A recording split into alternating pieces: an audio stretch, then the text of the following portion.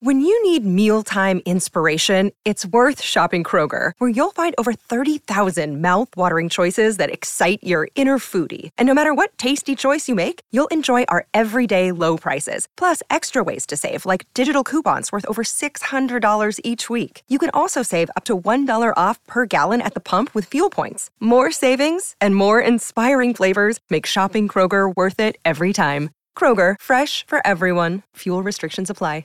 Jewelry isn't a gift you give just once. It's a way to remind your loved one of a beautiful moment every time they see it. Blue Nile can help you find the gift that says how you feel and says it beautifully, with expert guidance and a wide assortment of jewelry of the highest quality at the best price. Go to BlueNile.com and experience the convenience of shopping Blue Nile, the original online jeweler since 1999. That's BlueNile.com to find the perfect jewelry gift for any occasion. BlueNile.com.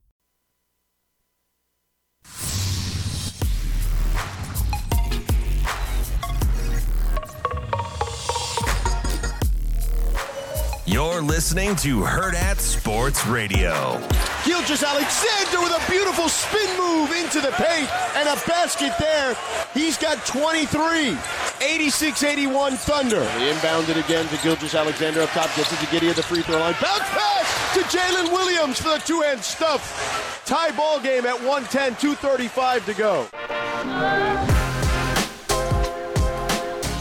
Welcome back to Hurrdat Sports Radio. I'm Ravi Lula. Andrew Rogers here with me as well. We are about to be joined by our friend Joel Lorenzi. Before we do that, though, I want to tell you about our friends at Rockbrook Camera. They are not just about selling you a camera. They're about trying to make you the best photographer you can be, whether you're a professional or just trying to capture some memories. Rockbrook Camera has you covered. Latest technology and support after the sale. You can trade in your old gear to upgrade or try out their extensive rental section as well. RockbrookCamera.com, or you can see them at 168th and Center in Omaha, 70th and Pioneer in Lincoln.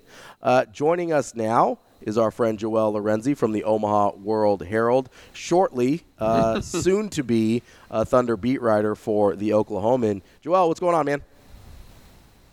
What's going on, guys? Good to talk to y'all. What up, Joel? It's good to hear your voice, man. Man, it's been a minute, Andrew. It has. It has. Man, first off, I want to openly say, I know I've already told you this on social media, but, man, congratulations on taking that next step. You've been unbelievable here in town covering Creighton. And, like, I know I've been short-lived here, so I can't touch on the other Creighton writers that either have been with the Omaha World Herald or beyond. But, I mean, the work that you've done is unmatched, and I know your goal has always been to get to the NBA. So kudos to you for getting there so fast. I appreciate that. It means everything. Hey, let's talk about that move, though. Yeah. Because OKC is just making headlines, right? And I was kind of on the OKC train a little bit last year because of what they've been able to accomplish with such a young team. But let's just talk about their trade capital for a hot minute. Like you gotta think this, Joel, too, right? That they have set themselves up for the brightest future of any NBA team. No doubt. And I'll give you your credit. You were on that train. I don't think I was so high on them last year, especially because, I think it was hard to at the start of the year. I'm not sure everybody thought J-Dub would be as good as he already is. Mm-hmm. You know, Chet wasn't available, so it was like, what would the team look like? Maybe people didn't expect, a certain leap from Giddey. And then obviously Shai Gilgeous, as good as he was and is, first team All-NBA probably would have been far-fetched a summer ago, right? Oh, yeah. They're more than ready to take that leap and are definitely, I think they're the overwhelming, consensus pick for most promising young core. And in terms of, the draft capital and everything they got, I can't say I'm surprised. Like, Sam Presti, this dude, is widely regarded as a genius. And for the right reasons, man, like, this would be the second time, assuming this thing plays out how I think it'll play out, this would be the second time he's created almost like a dynasty. I mean, I think those early, 2010 Thunder teams were basically a dynasty. I mean, it had 3 MVPs, right? Even if people didn't realize it. And I think I don't know if the team has 3 MVPs, but they really got the pieces to cook up something special, man. And I think they're set up to where they could really pay all these dudes that matter. And are, like you said, with all the draft capital, they're a trade away from really convincing people like, yo, like they're a contender. Joel, you know, I'm a little jealous because you've got a couple of guys that are some of my low-key favorites in the league. I've been really high on Chet Holmgren. I'm really excited to see him in his first NBA season. And I've always really low-key liked Josh Giddey, too, who doesn't get a ton of love. But I love the way that dude plays basketball, so I'm a little jealous on that front. I think you're going to be able to watch some really beautiful basketball there. But you mentioned that draft capital. I think a lot of people are like, oh, how they're going to have all these first-round picks or whatever. But what the real thing that sets them up for, right, is, hey, if this team is ready to go, they have the best trade offer for whoever they decide they want to go get of anybody in the league. No doubt. And I think they got so many rotational pieces now. I don't know who you would get off, if you want to get off with anybody. I guess, what pieces they have when it comes time to trade. I don't know that they'll do the trade this year. It might happen next summer or the following year. I think Sam Presti knows that window is probably closing in. But, it depends on who's in their rotation because think about the guys that, like who would you envision when they become a contender, like being on that team still? Like, you got Shea, you got Josh Giddey, Chet Holmgren, Lou Dort, J-Dub. I think one of those guys is probably excluded or included in the deal, rather, right? Like, right. You probably keep all of them, even if you can afford to pay all of them. So I'm thinking maybe, Giddey's probably out of there, or, Lou Dort is probably out of there. I don't know. Whatever Presti's able to pull off. So it'll. I think that's the challenge ultimately down the line is, who you decide to part with, and obviously, I don't think in nowhere, shape, or form, I don't think it would be Chet. But now the minutes matter in terms of they have to see what the new look Thunder look like because even though they're only factoring in Chet moving forward in terms of the way the basketball looks from last year to this year, that's a huge difference, man. And you have to see who them now and what lines work best. And I think that'll end up, producing, the division and saying, okay, like Presti will see then, like, okay, this is who has to go. And they'll have the best package in the league for sure. Hey, when you envision a trade, this is purely hypothetical, but is it like you go after KD and bring him back, like a guy of that age, or do you go after somebody younger that's currently a star in the league? No, I couldn't do it, KD.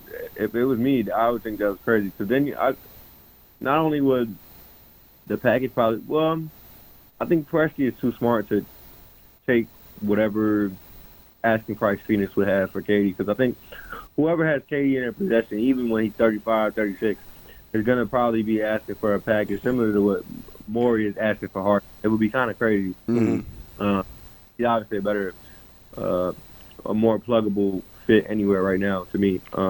But yeah, like I think you go younger. I think you go somebody who is 30 or younger, probably not over 30. You want to catch somebody somebody who really can change things around. I think if they want to be a championship team, is Shea as good as Shea is? First team All NBA, is he first option on a championship team right now? Will he make that leap to become the guy to be like, okay, I could be the best player on a championship team? Or do they have to find somebody better than him? And if that's the case, I'd say there aren't even 15 players better than him right now. So I'd say it's going to be hard. How many of them are young enough to where you feel comfortable trading and building with them in the long run? Joel, before we let you go here, I want to switch gears and talk about the team that you still technically cover, the Creighton Blue Jays. They were ranked number 8 in the preseason AP poll. I guess just your reaction to that. Did that seem about right to you? I know some people, myself included, think that there's a chance they could be even a little better than last year. I don't know if that means they go to a Final Four, but I think during the regular season at least they could be consistently a little bit better. What were your thoughts about where they were ranked and where you think this team can be this year? Yeah, I thought the ranking was fine. I pretty much expected that. I think that's been kind of the consensus all summer. Like, I think whether you're higher on them, lower on them, I think the fact that the staff proved how far they could get last year and that they retained much of their core, at least the pieces that mattered most. Not to say that R2 and Columbus didn't matter, but obviously I think the big three, their top 3 options are what they probably should have worked to retain the most, and they did. The projections have shown that all summer, right? Like we like I said, whether you're high or low on them, I don't think people have thought of them as worse than the top 15 team in the country. Like at the very worst, even if you're like trading stuff overrated, you're probably not putting lower than 15, right? So 8 was to be expected, man. Like, do I think this team? Like, I don't know if I'm as high on this team as I was last year's team at this time, right? Like, I think between the collective buzz and what their starting lineup looked like I think going into the season, I was more but I will say I'm not mad at people for being bullish on this year's team and where they can go. And they're a good team, man. They're really damn good, and I'm higher on Atlas this time around than I was when he first got here. So. That is our friend Joel Lorenzi. Joel, we really appreciate all the time you've given us kind of as your time here in Omaha is coming to an end. Best of luck down in Oklahoma City, and legitimately congratulations on kind of being able to follow your dream and cover an NBA team. Thanks, Joel. I appreciate it. Much love, guys. See you, man. That's Joel Lorenzi of the Omaha World Herald, soon to be of the Oklahoman. Avery Howard of Herd at Sports will join us next.